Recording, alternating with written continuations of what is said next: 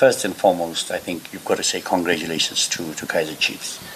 This is a historic moment, and I think for us, myself being a South African, a fellow South African, and a football person, throughout all my life, having played against Chiefs and now coaching against Chiefs, it was just an honor to be in the same ring with them today.